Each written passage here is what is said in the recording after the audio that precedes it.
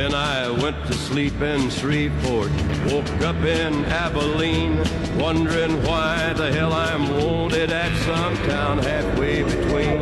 Wanted man in California, God, I love Johnny wanted Cash. man in Buffalo, wanted man in Kansas City, The Man in Black. in Ohio.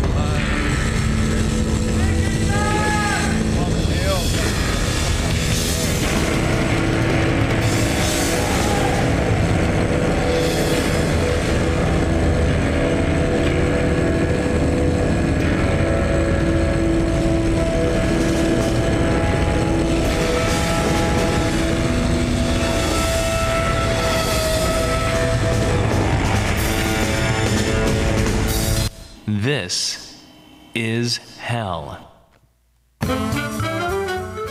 Live from lands stolen from the Potawatomi people through the Treaty of Chicago, this is Hell. I'm your bitter, blind, broke, gap-toothed radio show podcast live streaming host, Chuck Mertz. Producing today, Alex Jerry. And Alex, as I ask you during our last live stream at thisishell.com every week, will you be joining us during This Is Hell office hours tomorrow night, Friday at Carrie's Lounge, 2251 West Devon in Chicago's Little India neighborhood? Yeah, I got to get away from my family. I spend all my time with these people. Yeah, I'll be there. I'll make something disgusting for the bar. Donut bread was quite a smash hit again last week. Yeah, it's great. Solid recipe. Go figure. Join us every Friday night beginning at our new time, starting at 7 p.m. and going until at least 10, probably 11, maybe midnight. That's This Is Hell office hours, our weekly meet and greet that is really a drink and think at Carrie's Lounge, 2251 West Devon in Chicago, the bar downstairs from these here studios. If you are interested in volunteering, drop by and we'll show you our interview booth and control room. And if you are a community group, club, or organization that is seeking a neutral meeting space to use for your get-togethers, drop by and we'll show you the large art gallery space that is available and is the home of Second Story Studios, which is also up here on the second floor with us. Alex, do you think the art that is up here is going to really, really motivate community groups to want to use our space? People aren't going to want to hear this. This is an opinion I have that everyone gets mad about. I don't like art. I just don't like any of it. It's so silly. I'm more inspired by like a V of like migrating geese than anything a human has ever made ever. I just don't like art. So you don't like music? Nah. Take it or leave it. Today on This Is Hell, it's obvious that we waste far too much food. With so many people going to bed hungry at night, doesn't make sense that we throw out so much food. And if we didn't produce so much food that is wasted, agriculture would not be contributing to climate change as much as it is. It completely makes sense that we are wasting too much food that could either feed the world or not producing the food at all would lessen the environmental impact of our food system. But what if the obvious sense of food waste obscures the real problems with the U.S. food system, depoliticizing those issues so they do not confront big agriculture in the way it desperately needs to be confronted?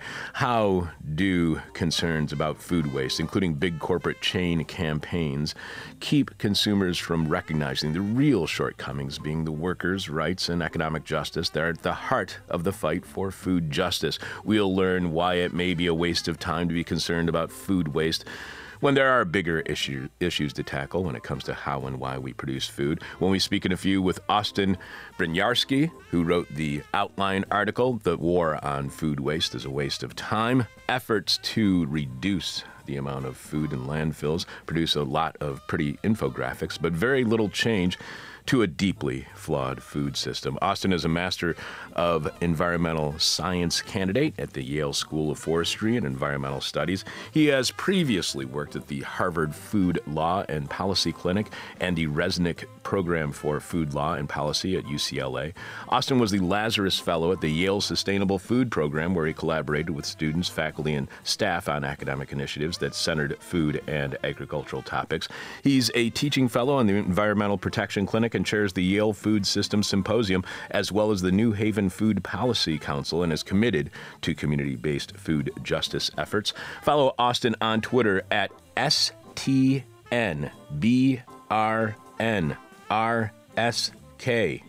I'm not going to say that again.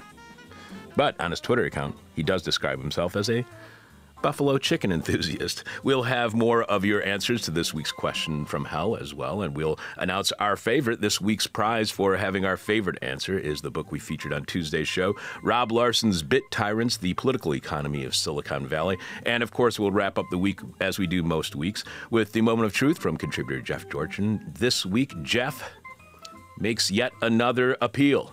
I'm your bitter, blind, broke, gap-toothed radio show host, Chuck Mertz. Producing this week's show is Alex Jerry. This week's question from hell is, what does your startup that you are pitching us do? What does your startup do? You can leave your answer to this week's question from hell at our Facebook page, facebook.com/thisishellradio, or you can direct message it to us via Twitter @thisishellradio, or you can email it to either of us at chuck@thisishell.com or alex@thisishell.com. The person with the best answer, like I said, gets Rob Larson's Bit Tyrants. Alex, do you have any more answers to this week's question from hell? Yeah, we got some more. The question from hell for this week is, what does the startup do? What does this startup actually do? Austin RM says we market overpriced novelty cookware to the 1%, so you don't have to. I think somebody already does that. Hosanna B says an app for weed delivery coming to all states where it's legal. Thomas H says data. And finally, Martin F says this startup assists poor people in determining how long they will be able to live in big urban centers before the crushing debt of their poverty forces them to move 200 miles away to their state capital. And then he had a link to IamPoor.com. Yeah, don't click on that. No. Well, I mean, maybe click on that. You can. link. It's weird, though, right? It looks like a website made in 1996. It's the weirdest thing. Again, leave your answer to this week's question from hell at our Facebook page, facebook.com/thisishellradio. Direct message it to us via Twitter, or you can email it to us. And again, the person who has the best answer to this week's question gets the book we featured earlier this week, Rob Larson's Bit Tyrants. Alex will have more of your answers to this week's question from hell after today's guest, and we'll reveal our favorite following Jeff.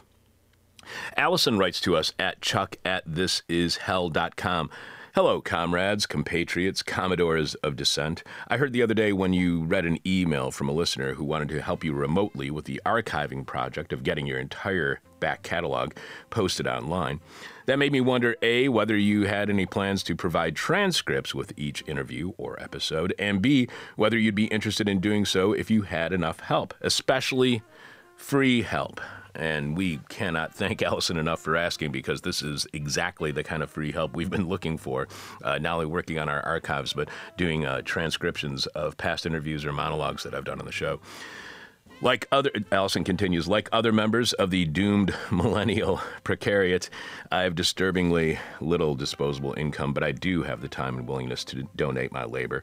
You guys strike me as the kind of people who believe in an inclusive revolution and thus would entertain the idea of making transcripts available for the deaf and hard of hearing and anyone who might prefer text over audio.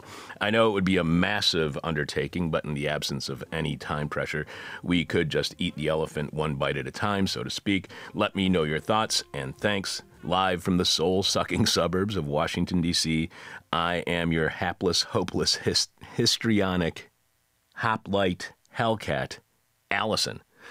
I cannot thank you enough, Allison. This is really kind of you to volunteer your time. We really do need your help, and if anyone wants to help us out here on This Is Hell by transcribing past interviews or monologues, email Alex at alex@thisishell.com or myself, chuck@thisishell.com. We'll get back to you immediately, as we have with Allison. This is hell. Coming up, our concerns over food waste might be a huge waste of our time, as it keeps us from recognizing the real problems with the U.S. food system. We'll also have more of your answers to this week's question from hell. We'll name our favorite, and the winner gets Rob Larson's Bit Tyrants. We'll share what we're doing on Patreon this week. There will be a moment of truth from Jeff Dorchin. This week, Jeff makes yet another appeal, and Alex will tell us what's happening on upcoming shows here on This Is Hell. I'm your bitter, blind, broke, gap-toothed radio show host, Chuck Mertz. Producing, Alex Jerry, live from late capitalism, where the only thing that is not privately owned is our own privacy. This is hell. We all know we are wasting far too much food. Food that could feed the hungry. Food that may have not been necessary to produce in the first place, as its waste contributes to climate change. So all we have to do is stop producing so much food or start feeding it to the poor, and problem solved, right? Here to explain why the problem of food waste is not the problem with the U.S. food system to begin with, and it's not the problem that we should be focusing on, Austin Bryniarski wrote the outline article, The War on Food Waste is a Waste of Time. Welcome to This Is Hell, Austin. Thanks so much for having me, Chuck. Austin is a Master of Environmental Sciences candidate at the Yale School of Forestry and Environmental Studies. You can follow him on Twitter at STNBRNRSK.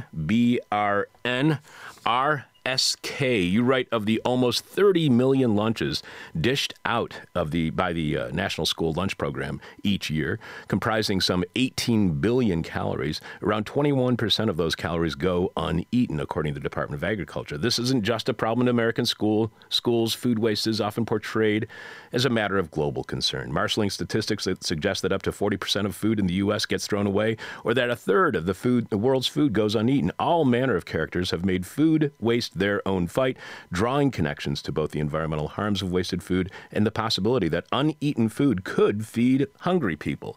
Do we know to what extent wasted food or the production of unneeded food actually harms the environment? Do we have a real sense of how much harm that does to the environment?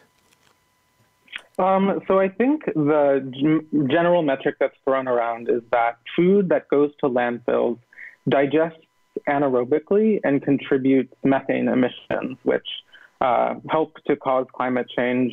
Methane is a greenhouse gas that is much more potent than the much maligned carbon dioxide. And so the idea is that food waste in a very material sense does contribute to the problem of climate change when it ends up in a landfill.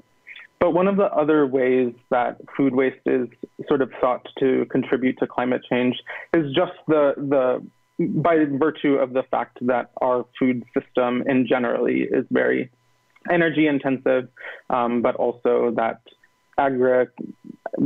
agricultural inputs, nitrous oxide, chemicals, fertilizers, pesticides also contribute to greenhouse gas emissions. And the idea that these emissions from food production are somehow linked to food waste is something that I try to scrutinize a little bit more in the article. So what contributes more to climate change? I'm not trying to make a competition out of it or anything, but what contributes more to climate change? The amount of food that's wasted or the amount of chemicals that that big agriculture depends upon in putting into the environment so they can produce as much food as they do? Yeah, so I would argue that the dependence on fossil fuel, that agricultural inputs at the level of the farm and the use of those chemical inputs at the farm level has far greater consequences for the climate changing effects of our food system in the U.S. and the world over. And that if we had agricultural practices that diverted food waste instead of going into landfills into composting, that would have fewer methane emissions. And so I think what is a little bit confusing is just how instead of the way in which we grow and distribute and sort of move food as a material around in our political economy, the villain becomes this issue of food waste. So, all right, let's say that we didn't waste this food. What impact could getting uneaten food to hungry people have on hunger in the U.S. or around the world? Are campaigners correct that if this food was just consumed, we could have a huge, major impact on hunger in the world? So that's a good question. I think in the U.S., I'll speak more to the domestic case. In the U.S., there are innumerable emergency food providers, be they food banks or soup kitchens, that are actively involved in the work of redistributing food, either from individuals or from grocery stores or what have you, to folks on the front lines of experiencing hunger, who need food. And I think they do meet this immediate need. But at the same time, scholars and activists have argued that only meeting immediate needs and dedicating so much time and energy and political will to propping up this emergency food system comes at the expense of thinking more structurally about the issue of hunger, and has sort of siphoned away political will from questions of improving labor standards and increasing wages and making sure that people have money and such that they can provision and provide food for themselves. You mentioned food banks. Back in January, we spoke with anthropologist Maggie Dickinson, author of Feeding the Crisis, Care and Abandonment in America's Food Safety Net. Maggie writes about the dependence those in poverty have on food pantries and food banks today. But she argues, quote, the 21st century safety net in the United States has expanded to manage growing poverty and insecurity, but does little to alter the political and economic realities that create these conditions in the first place. Is this the same process that you see happening with food waste? Does food waste only manage the problems with the food industry and not alter any political or economic reality? There are the real problems of the U.S. food system. Yeah, I think certainly. I think one of the reasons I got interested in the issue of food waste in the first place was because a lot of the same sort of actors who I think were in the crosshairs of earlier iterations of people who were fighting for a better food system a decade or two ago, all of a sudden became very invested and interested in this issue of food waste, such that it became a part of either their corporate social responsibility ethic, or it started cropping up in sustainability reports. And it was quite interesting to me that those who were once the sort of target of being held accountable by activists who wanted either greater food security or food justice or a more sustainable food system, all of a sudden, the very targets of those kinds of movements were strangely like becoming a part of it, or really like co-opting a lot of the language under the banner of food waste and food waste reduction. And so I think in many ways, this problem diagnosis of food waste and the need to reduce food waste and all of the initiatives that come with it are giving a lot of credit and credence and a major path to a lot of actors who I think we would do well to actually hold accountable for a lot of food systems harms. And you mentioned the campaigns of Kroger and Walmart, and we'll get to that in a moment. But you write that last month, Maine Representative Chellie Pingree, a Democrat, introduced bipartisan legislation that would tackle the amount of food wasted in schools. The main intervention of the so-called School Food Recovery Act aims to provide grants to scholars participating in the NSLP that, as Representative Pingree told Civil Eats, a daily news and commentary about the American food system, this would give us the chance to educate a whole new education about how much food gets wasted and why it isn't a good thing to participate in. Everyone and their mother appears to have, this is what you add, everyone and their mother appears to have enlisted in the war on food waste, and the School Food Recovery Act would only draft more and younger recruits. Amid a full-scale mobilization, might there be an industrial complex that stands to benefit? Might these clarion calls to cut food waste be a case of crying over spilled milk? To you, what explains why nobody is asking who would benefit financially from saving wasted food? More generally, whenever a new cause emerges, to what extent do especially Americans question who this cause may benefit financially, economically, and how much that benefit is driving the cause? Is that just something that Americans just kind of miss in their analysis of any cause as it emerges? I mean, I don't know if I would expand it to any cause, but I think in particular the case of food waste is presented in a way that just seems so commonsensical and so taken for granted that no one really takes the time to question it, or they care about this issue alongside more like other issues that do have a more structural analysis embedded within them. And one of the reasons I think this is just because of the way it's talked about in the media. And I think journalists and writers, by and large, talk about food waste as this major problem in a way that doesn't go deeper to question, okay, well, who actually benefits from this problem diagnosis? And I think one thing I'm I tried to do in the piece was not necessarily name any single individual or set of individuals for propping this problem diagnosis up.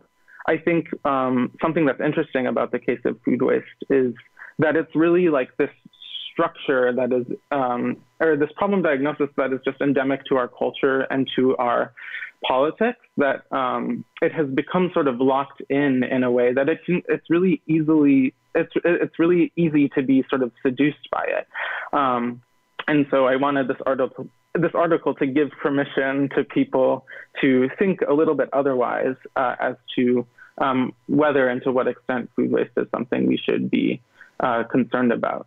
Well, so what makes that fight against food waste, in your opinion, what makes it so attractive to so many different people? And I'm not talking about, the corporations that might benefit from it, but from the citizen activists who think that they are doing the right and proper thing. What makes this food fight, this wasted food fight, so attractive to so many people?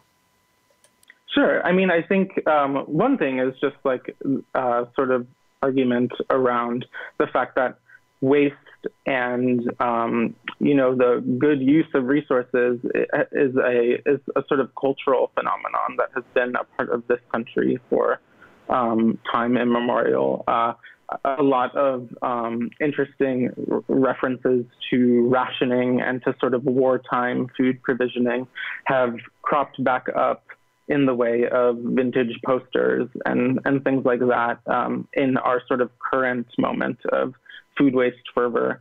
And so I think there is this like longstanding appeal of doing the right thing by being sort of judicious in one's own domestic sort of discipline, self-discipline. But I think the way that food waste is linked to this sort of social anti-hunger cause and to this climate change fighting environmental rationale, those are the two things that stake a lot of interest in people who are, I think, genuinely interested in doing the right thing and in improving, for lack of a better word, the food systems in which they find themselves. And I think because it does become the social and environmental cause in the way that a lot of measurements are mobilized to suggest as much, it seems like a pretty airtight problem diagnosis to pursue.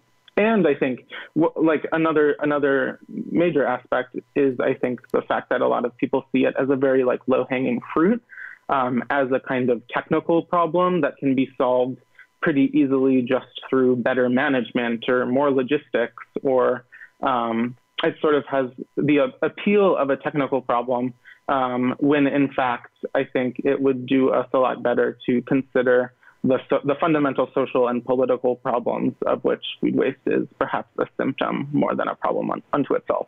And you mentioned self-discipline and you write that in this food waste argument, households are largely to blame, and the solutions put forward to address household food waste mostly center on policing behavior, whether through more judicious domestic labor or patronizing public education campaigns aimed at addressing consumer confusion. To what extent is the fight against food waste focused on personal responsibility more than any systemic issues that might be causing what campaigners consider food waste? Is this just another example of neoliberalism focusing on personal responsibility rather than any systemic challenges? Yeah, I mean, I think in a lot of ways it is. I take a lot of inspiration from the author Julie Gussman, who does a similar analysis of obesity in her book Weighing In and the sort of politics of diet culture. But yeah, I think a lot of the focus on individuals as the sort of locus of intervention and therefore control is certainly part and parcel with the kind of individualizing and personal responsibility politics of neoliberalism. However, I do want to caution, I think one of the ways in which people, especially on Twitter, which has been one of the best ways I've been getting feedback on this article, some people have suggested that, or are sort of like in agreement with this idea, right? That, okay, individuals are not to blame for food waste. Therefore, we should hold corporations accountable to waste less food. But I want to go even further to suggest that even if corporations did everything in their power to waste less food, we would still be turning our heads away from more like elemental problems of how power is distributed and concentrated among corporations in ways that would divert our attention away from these questions of labor and of sustainability. And so that is like, I wish I was maybe a little bit clearer about that in the piece. But yeah, certainly I think the punching down that a lot of these public education campaigns that aim to change consumer behavior are quite problematic. And I think the flip side too is that a sort of trope in a lot of the literature around food waste is that in the so-called global north, a lot of the food waste problem proportionally is attributable to the household level, right? But in a lot of countries in the so-called global south, the problem of food waste is a problem of the technical, right? Supply chains are not robust enough, or there is not enough refrigeration to transport and distribute food, or there are all of these issues with the agricultural technologies that are being utilized in these countries. And that's interesting to me too, because when the problem is framed that way, that gives a lot of very powerful actors the sort of permission to intervene in those food systems in ways that I fear replicate perhaps similar historical antecedents like the Green Revolution. You write that much like paper straws or canvas totes, though well-meaning small changes miss the forest of structural change for the trees of lifestyle tweaking. The object of thrown away food bears scrutiny, even though it is the way we dispose of food, mostly dumping it in landfills, that generates methane emissions, as you were saying earlier. And you point out that large-scale composting or biogas generation, which could actually put a dent in this methane problem, often require public investment and political will, something consumer-focused finger pointing does not. Is that the point about canvas tote bags or fighting food waste, that it is to get the government to not invest in a solution and to depoliticize the fight against climate change and hunger? Is consumer activism, is the whole point of consumer activism to depoliticize whatever it is that they're trying to put attention to? Well, I think consumer activism isn't necessarily a monolith, but I think in these cases where there could be some like public interest in addressing these major structural issues, then a lot of these sort of very myopic individual personal behavioral changes do sort of mollify or could mollify demands for broader political change that could be brought about by organizing.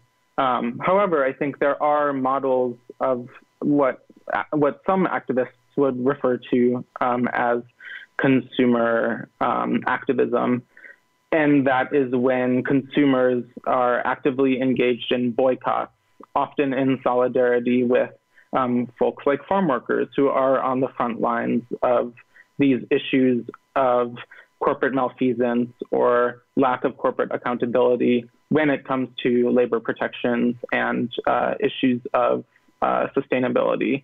And so groups like the Coalition of Immokalee Workers or the Student Farm Worker Alliance, who work with consumers in ways that are quite political, I would argue, rather than being anti or apolitical, those I think are actually quite promising in the way they hold corporate actors to account instead of sort of blunting what could be quite political desires. You write that there's a rosy assumption that wasting less food would make it back up the supply chain in the most impressive game of telephone ever and signal to farmers to grow less food. But that seems unlikely in an agricultural paradigm staked by subsidies that incentivize the overproduction of 4 or 5 commodity crops, where farmers are subjugated by the demands of fewer and fewer agribusiness firms rather than consumers. Farmers are satisfying the demands of the industry, not the consumer. But isn't the industry an accurate representation of consumer demand? I just want to make sure that people understand the separation from consumer to industry demand. I mean, I don't necessarily think so. I think industry is more concerned with generating a profit than they are with generating or with, meeting the demands of consumers who are uninvolved in deciding, for example, what kinds of foods farmers grow. And to boot, I think industry is also actively a part of sort of manufacturing consumer demand through things like marketing or through efforts like public interest or public awareness campaigns like this food waste one. And maybe not this specific food waste one, but I think the fact that Kroger is sort of generating a lot of interest in food waste work is sort of is contributing to a lot of consumer interest in it. And so I don't think it's as clear cut as you pitched. But so is it possible to repair that disconnect, or is that simply how capitalism works at this stage of centralization and conglomeration in agribusiness? Can you repair that disconnect where the farmers are growing for consumer demand instead of industry demand, or is that just the way capitalism is? Well, I mean, I think in some ways it is a tendency of capitalism, but I also find a lot of promise in scholars and activists who are really interested in using like legal tools around antitrust to really break up a lot of these giant firms such that they can act more competitively and therefore respond to consumers rather than to their own interests. But I do think that a lot of this is endemic to capitalism, and until we have a political system that is democratic as well, I think it will be hard to have consumer demand reflected in any meaningful way at the level of production. You mentioned Kroger's Zero Hunger, Zero Waste initiative, which they call a commitment to end hunger in our communities and eliminate waste across our company by 2025. How would ending food waste help businesses like Kroger? How do they benefit, possibly financially, from having an anti-food waste campaign in store? Because this reminds me of the plastic bag recycling programs at supermarkets, where they take back your plastic bags, which is sponsored by the industry lobby, the American Chemistry Council, as The Intercept's Sharon Lerner told us back in January. The ACC does this to lead consumers into thinking those bags will actually be recycled. But again, as Sharon explained, they are far, far more likely to be burned or buried. Is Kroger's attempt at fighting food waste also an attempt to cover up the problem of overproduction in agriculture?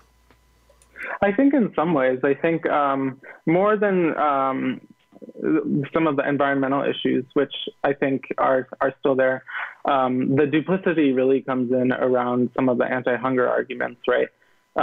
By claiming to feed their communities, I think they do lend a lot of cover to the fact that their wages are so subpar that so many Kroger associates enroll in our federal food assistance program, SNAP, which suggests that their wages are so low that they're actually involved in manufacturing or generating food insecurity in ways that no amount of food redistribution could ever fill that gap. And then I think in terms of the sustainability question, the way in which these corporations suggest that they are doing right by climate change to reduce food waste and therefore, save any number of gallons of water or tons of carbon dioxide equivalent or what have you, I think does distract from the fact that consolidation in this industry begets a particular kind of extractive food production that no amount of food waste reduction could ever effectuate or change. And so, yeah, I think on both sides, or when it comes to both of the stakes that sort of make food waste problematic, our attention is diverted away from all of the ways in which these very actors could be held accountable for the harms that they're producing. You mentioned Andrew Fisher's book, Big Hunger, The Unholy Alliance Between Corporate America and Anti-Hunger Groups. And you point out how it follows the money to show how anti-hunger networks like Feeding America, which has a very good reputation, are largely bankrolled by shiny corporate interests like Walmart and Kroger. On its own, this seems uncontroversial, but in light of the fact that these same companies notoriously undermine worker protections and pay workers measly wages while consistently lobbying Washington to keep wages suppressed, claims to fight hunger are straight up deceitful. Walmart and Kroger both use their spending on the Feeding America campaign to show how much they support the poor and disadvantaged, that they care about those who do not get enough food to eat. And the media eats this stuff up, arguing this is how capitalism gives back to the community, even when it does not have to do so. Look at how charitable they are. In your opinion, how much does supporting Feeding America help to fight hunger in the communities within which Walmart and Kroger operate? I don't think very much. I think, I don't want to suggest that we should not be addressing the issue of food insecurity in a way that meets the immediate need of people who experience hunger. But I do think that as long as we are supporting organizations that have very apolitical analyses and are actively disinterested in addressing the structural issues that generate the very problems they aim to solve, then I would hazard that we are doing more harm than good. And I think, food waste is not necessarily monolithic, or, it's much easier to organize people politically when they have food to eat, especially if they normally do not. But there are organizations or collectives like Food Not Bombs, or there are a number of examples across the country of groups that do participate in the in practices of food redistribution that might look and feel a lot like the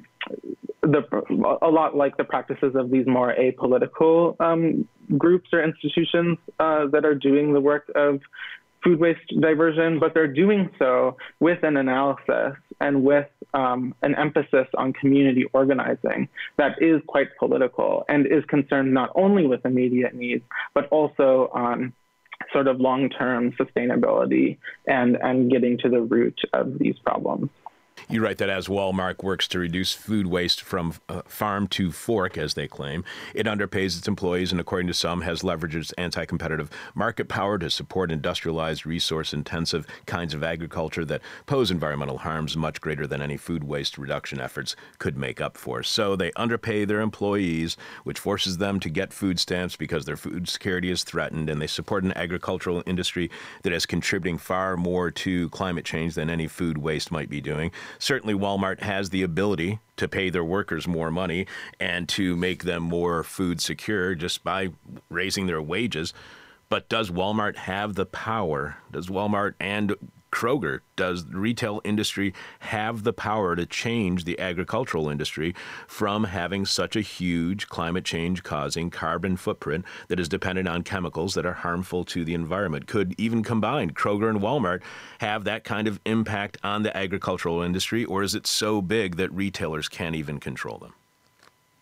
Well, I think they could potentially. I think their demand and their role as suppliers is so large that they do have a lot of leverage in saying, what kinds of products they want to stock, or what kind of practices they want their food to be grown with. But because I think that is not because that would threaten profits, and because they it would be hard to convince me that they would use the immense power that they have to do the right thing. And so I think, it would be. I think they do have the power to really influence supply chains, and I think in some cases they're using the tools of environmental management and of sort of sustainability metrics and life cycle analyses, the same tools that are sort of used to suggest that food waste is such a big problem, to consider where along supply chains the environmental and social impacts occur, such that they might reduce them. But at the same time, I do worry that a lot of that work serves more to dress windows than it does to change procurement practices. You write that Nick Saul, the CEO of Toronto-based Community Food Centres Canada, has written about how serving underpaid people, the quote-unquote cast-offs of the industrial food system, is not only instrumentally silly, but undignified and offensive. Elsewhere, one advocate neatly summed up the way waste diversion only further bifurcates food access between those deserving of the dignity of provisioning their own food and the undeserving. Garbage food for garbage people. Is the fight over food waste classist? I think so. I think it relegates, it bifurcates our food system along this line of deservingness, and I think also to make what I think a lot of low-income folks have been doing also for time immemorial of being well aware of the way in which they are impoverished by our contemporary political economy, to make being sort of frugal around food as a sort of like social or environmental cause is like quite bizarre. And I think a lot of anti-poverty and social justice, like social movements that have been concerned with undoing capitalism and with taking it down, have used the language of disposability, and environmental justice movements as well have used the language of dispensability and indispensability to illustrate how workers are indispensable, and any practices or the way in which power is distributed such that people become disposable just cannot hold.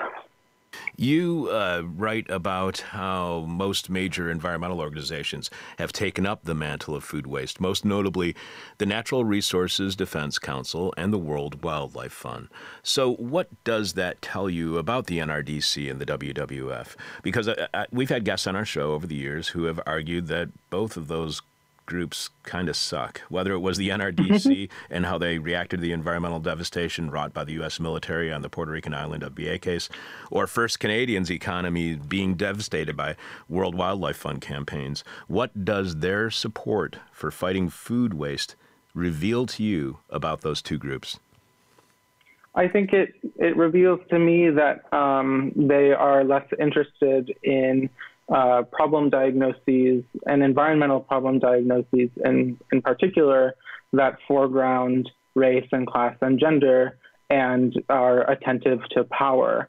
And I think that potentially this is a function of the way that they are funded, right? You know, in the same way that we are critiquing philanthropy earlier, I think potentially a lot of their money is tethered to interests or industries in which that, you know, might not fancy a more robust political analysis or an analysis of power that calls into question how their funders, for example, amass that money. But yeah, I think I was reading a blog post earlier that was written by, or it was an interview of an NRDC affiliate. And it seems like the food waste issue was seductive to NRDC because at the time, no one was really talking about it. And it seemed like it was a branding opportunity, but also a way to sort of expand people, like the public's conception of what environmentalism could be. And then also, you know, food waste through these individual acts of food waste reduction was actionable in a way that, you know, global climate change is not necessarily doesn't always seem to be actionable on an individual level. So all of the reasons that they saw food waste as this good campaign to sort of take on seem to me like antithetical to a lot of the desires of groups that are affiliated with the environmental justice movement, for example, who know full well that environmental issues are everyday issues for them and for everyone, and who have had a very expansive definition of environmentalism since the movement's inception. And so, and, you know, to say nothing of the fact that the environmental justice movement organizations and activists and people of color, especially working in the environmental field, have time and again held these big green organizations accountable and have critiqued the ways in which they have not served the interests of communities of color and low-income communities. And so I think food waste is just yet another example of that kind of dynamic. We have been speaking with Austin Brodniarski, who wrote the outline article, "The War on Food Waste is a Waste of Time." You can follow Austin on Twitter at STNBRNRSK, where he describes himself as a buffalo chicken enthusiast, which I really appreciate very much on your Twitter account there, Austin. One last question for you, and as we do with each and every one of our guests, it's the question from hell, the question we hate to ask, you might hate to answer, or our audience is going to hate your response. We were talking about this earlier, and I kind of want to expand on it a little bit more. Sure. What happens to an economy whose focus is the demands of industry and not the demands of the consumer? Is that the cause of climate change? Is that the cause of inequality? What happens to an economy when its focus is no longer the demand of the people, but the demand of industry? Rampant runaway climate change, low wages, and, you know, food insecurity. I think, I mean, I don't want to be absolute about it, of course, and I'm sure there are people much smarter than I am who would have a much more nuanced answer, but I think food waste campaigns and initiatives and the focus on reducing food waste is what sort of doing good looks like in a political economy in which the interests serve production and not consumers. Austin, this is a fantastic article, and I'm going to annoy you in the future to have you back on the show because this is really, really great writing. And even the one point that you made about how you didn't focus on it so much in the writing, about how just blaming corporations and thinking that they can solve the problem too, how that's a shortcoming. I think that's really great that you pointed that out as well, because it's not mentioned in your article, and it's a really great point that needed to be made. So thank you so much for being on our show, and I am going to bug you to get you back on the show. Oh, thanks so much. I really appreciate it. All right, take care. Keeping it real deep in debt since 1996. This is Hell. We'll tell you what's happening on tomorrow's Patreon podcast in a moment that we are giving exclusively to our listeners who support This Is Hell. And we have the moment of truth, this week's hangover cure, and what's happening on the show next week. I'm your bitter, blind, broke, gap-toothed radio show podcast live streaming host, Chuck Mertz. Producing this week's show is Alex Jerry. This week's question from hell is, what does your startup that you are pitching us do? What does your startup do? You can leave your answer to this week's question from hell at our Facebook page, facebook.com/thisishellradio, or email it to us or send it to us via Twitter. And the person who has our favorite answer gets the book we featured on Tuesday's show, Rob Larson's Bit Tyrants, The Political Economy of Silicon Valley. Alex, do you have any more answers to this week's question from hell? Yeah, I do, but I'm still feeling really attacked by garbage food for garbage people. You like that? Yeah, I identify with that pretty closely. You know what? I think that's an album. I can't remember who the band is, though. The fresh fruit for rotting vegetables? No, I don't think that's it. This week's question from hell is, so, what does this startup do? What does this startup do? I got 4 more responses via email and DMs. Pupianus Maximus, it's your fault, Chuck. Actually, it's Ronaldo's fault for that display name, says, Black Pill subscription and delivery service. Rock Taster says, who cares? The subscription model generates free cash flow. And Ye Hoke says, Uber for Antifa. There's one last one. This is an email. Uber for Antifa? Yes. Who said that? Ye Hoke. Okay. And then finally, via email. The amount of people who do not know how to make a bale and just abandon their cardboard in the bay makes my head spin. It's time-consuming solo, but it's not like it's rocket science. If you have 5 to 10 minutes to stand there watching the people making the bale, you have time to have a hands-on crash course on making bales.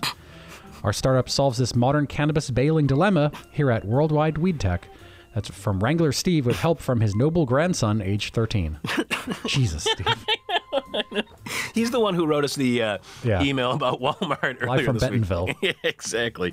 On Patreon this week, I will be shaming myself for believing depressive realism, the idea that you can get depressed by having a firmer grip on reality, is a real thing, and using depression as my brand. At least I think that's what I'm doing when I'm so freaking depressed, but who knows? I'm depressed, so maybe I'm not the greatest at self-diagnosis. Although I did have a counselor one time tell me that I suffered from what they called chronic depression, and I do find myself very depressed without the chronic, which is what I think they meant. And we will be sharing our July 2013 interview with the Center for Economic and Policy Research's associate, Janelle Jones, who was on back then to discuss the study she had co-authored. Has education paid off for black workers? As the study pointed out in 1979, only 1 in 10 black workers had a 4-year college degree or more. By 2011, more than 1 in 4 had a college education or more. But the share of black workers in good jobs fell from 1979 to 2011. Over the same period, black women saw a modest increase in good jobs, with the share rising a couple of percentage points. Meanwhile, the share of black men in good jobs actually decreased, falling from 26.4% in 1979 to 20.9% in 2011. Despite relative and absolute improvements for black women, they were less likely to be in a good job than black men at every point in their study. Black workers at every age and education level are less likely to be in a good job today than they were in 1979. The report came to a conclusion back in 2013 that some political candidates would embrace a few years later. They write, universal policies, including universal health insurance or a universal retirement plan over and above Social Security, would have a large impact on the quality of jobs for black workers. So, too, would pay equity with white male workers, increasing unionization and further increases in college attainment. But you can only hear that interview and my monologue by subscribing to This Is Hell at Patreon, on Patreon at patreon.com/thisishell.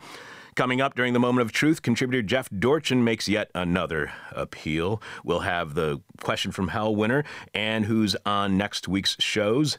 Keep in mind, a lot of the questions I asked were written while I was high and also in pain. This is Hell. My guess is you already have F on the line.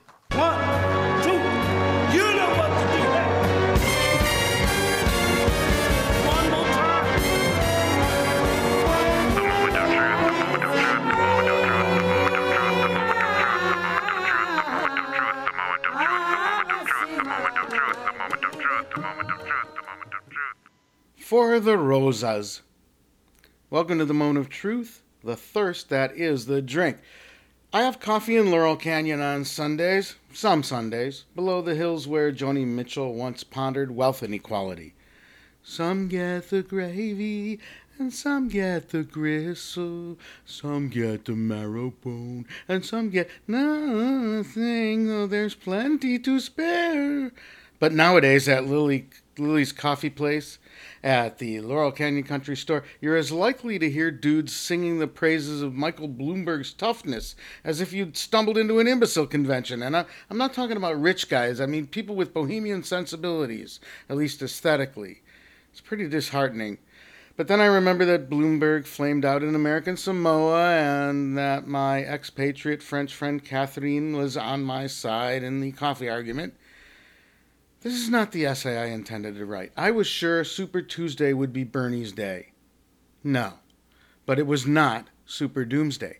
Bernie's built a big movement, a movement toward things he might not even know he wants, like push-button abortion, the drinking age lowered to 11, government-funded BDSM, the abolition of fame, a sex organ lending library. All of this may seem like common sense to us, but remember the kind of nation and world we're trying to change. In England, the national health is hanging by a thread, while here the dominant philosophy has it that a publicly funded fire department is a drain on the economy and an affront to the spirit of capitalism and the memory of John D. Rockefeller.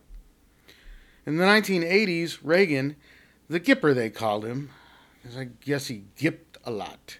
Reagan begins the project of discrediting anything that isn't blatantly for profit. He sabotages the government, the largest and most powerful organization at the time, and certainly the biggest one on which the public has any influence. I know some of you think government is a dead end and popular input is an illusion or delusion, but if you took away the government today, completely, with its promises to be reneged on and little carrots and sticks to keep us all playing its game, man, wouldn't that be great if it was gone? People would immediately start replacing its necessary parts. Neoliberalism really hit its stride, robbing the public coffers while placating the people with rhetoric and circuses when Bill Clinton helped the Democratic Party buy into that gravy train, and the rest is dystopian history, leading up to the ascension of Donald Trump. Our system of selecting leaders is, well, it's just bad. A random selection from all of humankind, or even animal kind, or vegetable kind for that matter, could not statistically have installed a more garbage entity as president. Not even a random selection from garbage kind. The DNC is afraid of Bernie, and they've convinced a lot of Democrats that their fear is over losing to Trump. Bernie is not the best candidate, says undead Hillary Clinton's bitter, pathetic mouth. A socialist can't win. Really? The GOP has cried socialism about everything for the past 30 years. No one cares that Bernie's a socialist because the word is also attached to centrist presidents like Clinton and Obama, two relatively benign tumors in the tumor archipelago. They won, remember? Remember those socialists winning? Their real fear is getting saddled with a base of people who would demand better than our oligarchical police state. Now, it's a theoretical truism that health care for all is one important goal in any society, let alone one with as much wealth to throw around as ours. And we all understand that you can't achieve that goal unless you aim for it, just as you can't build a bridge across a chasm unless you aim for the other side. People are starting to demand a national party that will run on the goals, not on the promise of getting halfway to them. Bernie's greatest achievement has been to raise expectations of what we ought to demand from those who arrogate to lead us, and he's increased the power in numbers of those who make those demands. We have to commit to continuing that momentum on through the election of 2020, maybe even holding our noses and voting for Uncle Sleepy, Creepy, Sloppy Joe. You might ask, why should I reward the conniving DNC by giving them my vote, which they apparently don't care about earning? Voting for the Democratic candidate isn't the same as voting for the DNC. Not exactly the same, technically. And alongside you would be people who might have preferred another nominee too, and are also dissatisfied with the choice they're offered. And maybe you could get to talking about frustrations, about having to settle for less than you think society needs. And you could meet for tea, and maybe you'd fall in love. Yeah. Socializing with people is a mystery to me. I don't go out. I don't know what happens between people anymore. I think before you enter someone else's house you might become friends with, you have to sign a waiver and exchange frequencies, tag your coordinates, and then the baby comes out. Am I close? I want Bernie to lead the fight against dump, but I also want the trend he started of demanding actual change to keep rolling. It'll be hard, but not because Bernie didn't get the nomination. Let's say, in an alternate reality, Bernie becomes president and gets a ton of stuff accomplished. A ton. He gets Medicare for all. He gets equal funding for all public schools. He enshrines the popular vote and gets rid of gerrymandering. He divides corporate mega farms into numerous plots for small farmers. He topples the fossil fuel industry, rips out Dick Cheney's baboon heart with his bare hands, and puts us on the road to a cleaner, fairer world. Do you think the fight is over then?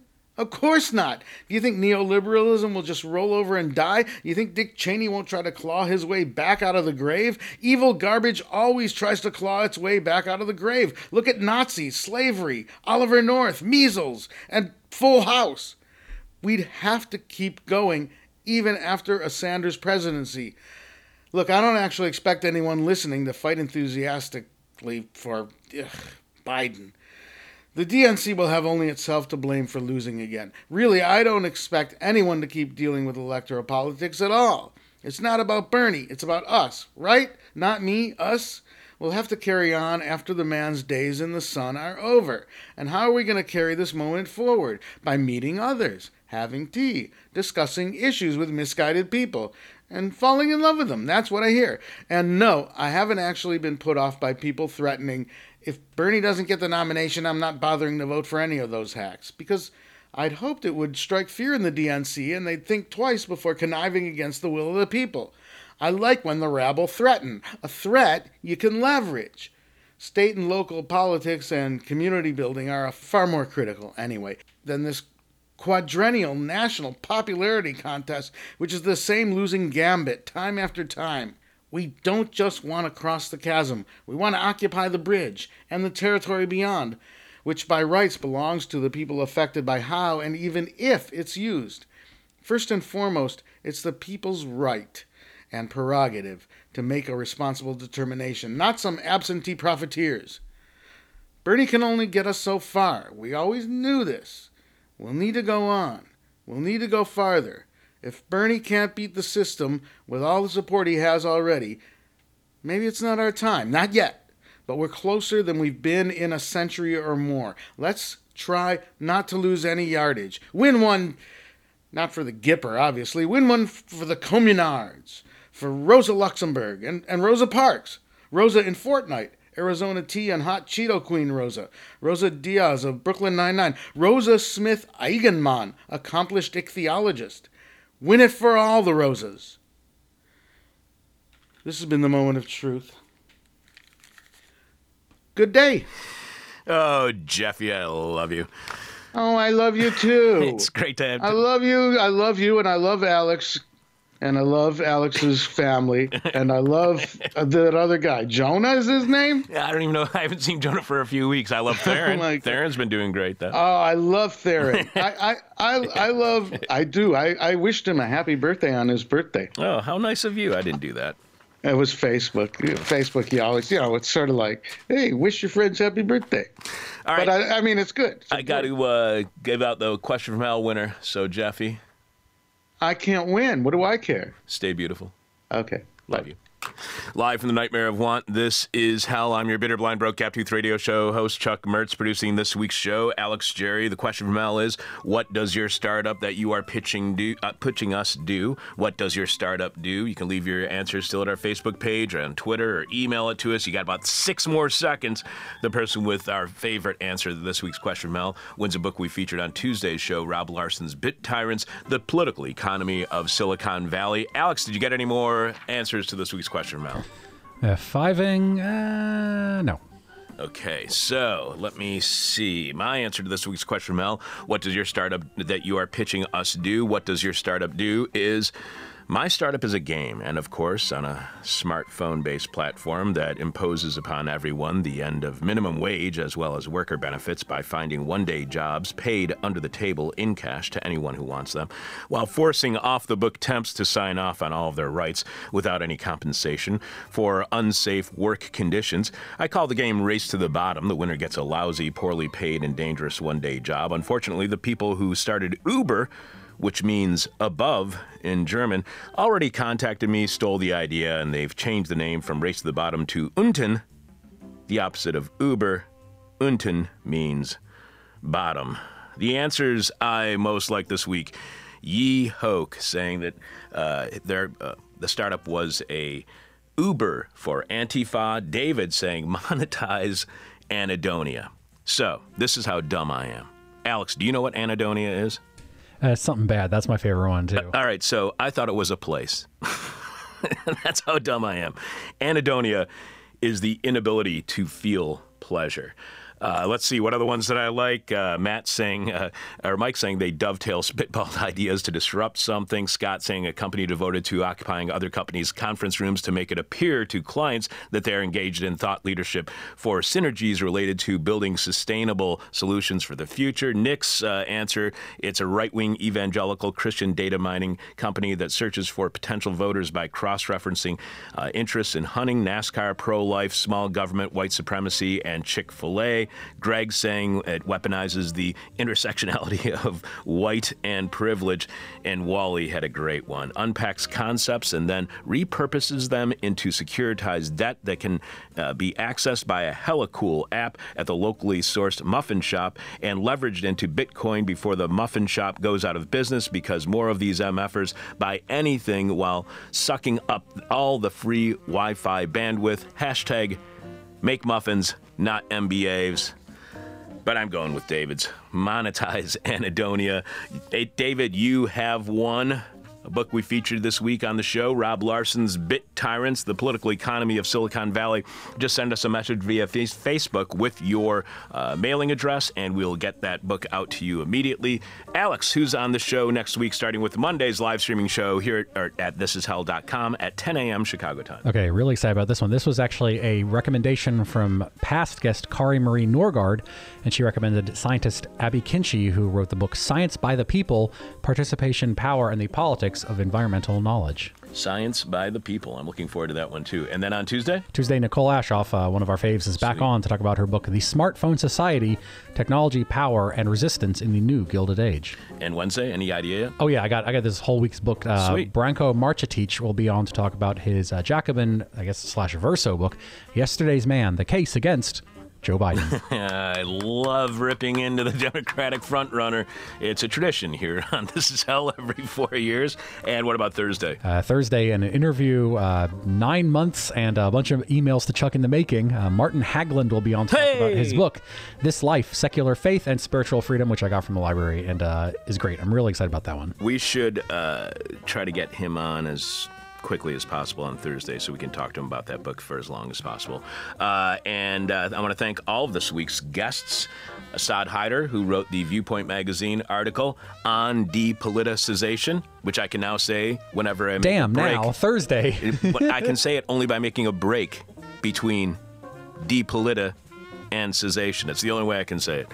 I want to thank economist Rob Larson, author of Bit Tyrants, The Political Economy of Silicon Valley. You can follow Rob on Twitter at Ironic Professor. Elena Levine, I want to thank her. She is the author of Her Stories, Daytime Soap Opera, and U.S. Television History. You can hear all of these interviews and all of our shows at thisishell.com. And thanks to today's guest, Austin Brynjarski, who wrote the outline article, The War on Food Waste is a Waste of Time. This week's hangover cure is a Slurpee. Talk to you tomorrow on Patreon. I hope to see all of you at This Is Hell office hours tomorrow night as well. Friday night, beginning at 7 p.m. at Carrie's Lounge, 2251 West Devon here in Chicago. And then back here on at thisishell.com, beginning on Monday at 10 a.m. and all week at 10 a.m. Looking forward to hearing, also having all of you listen to the Patreon podcast tomorrow, patreon.com/thisishell. I'm your bitter, blind, broke, gap-toothed radio show host, Chuck Mertz, producing, Alex Jerry. As always, we want to thank Alex and Jeff and Ronaldo and Theron for all of their work, but we especially want to thank you, our listening audience, because without your support, this show would not exist. There's only one way to get over all of the problems that we've introduced to you on this week's show. That's by sitting down in the lotus position, turning your palms towards the sky, focusing on that burning white dot in the middle of your forehead, and saying these simple words, everybody's stupid. My demon is on my butt. My demon talks to me in profanity like a sailor. and my demon tries to knock me down, and my demon tries to put me on a hell ride.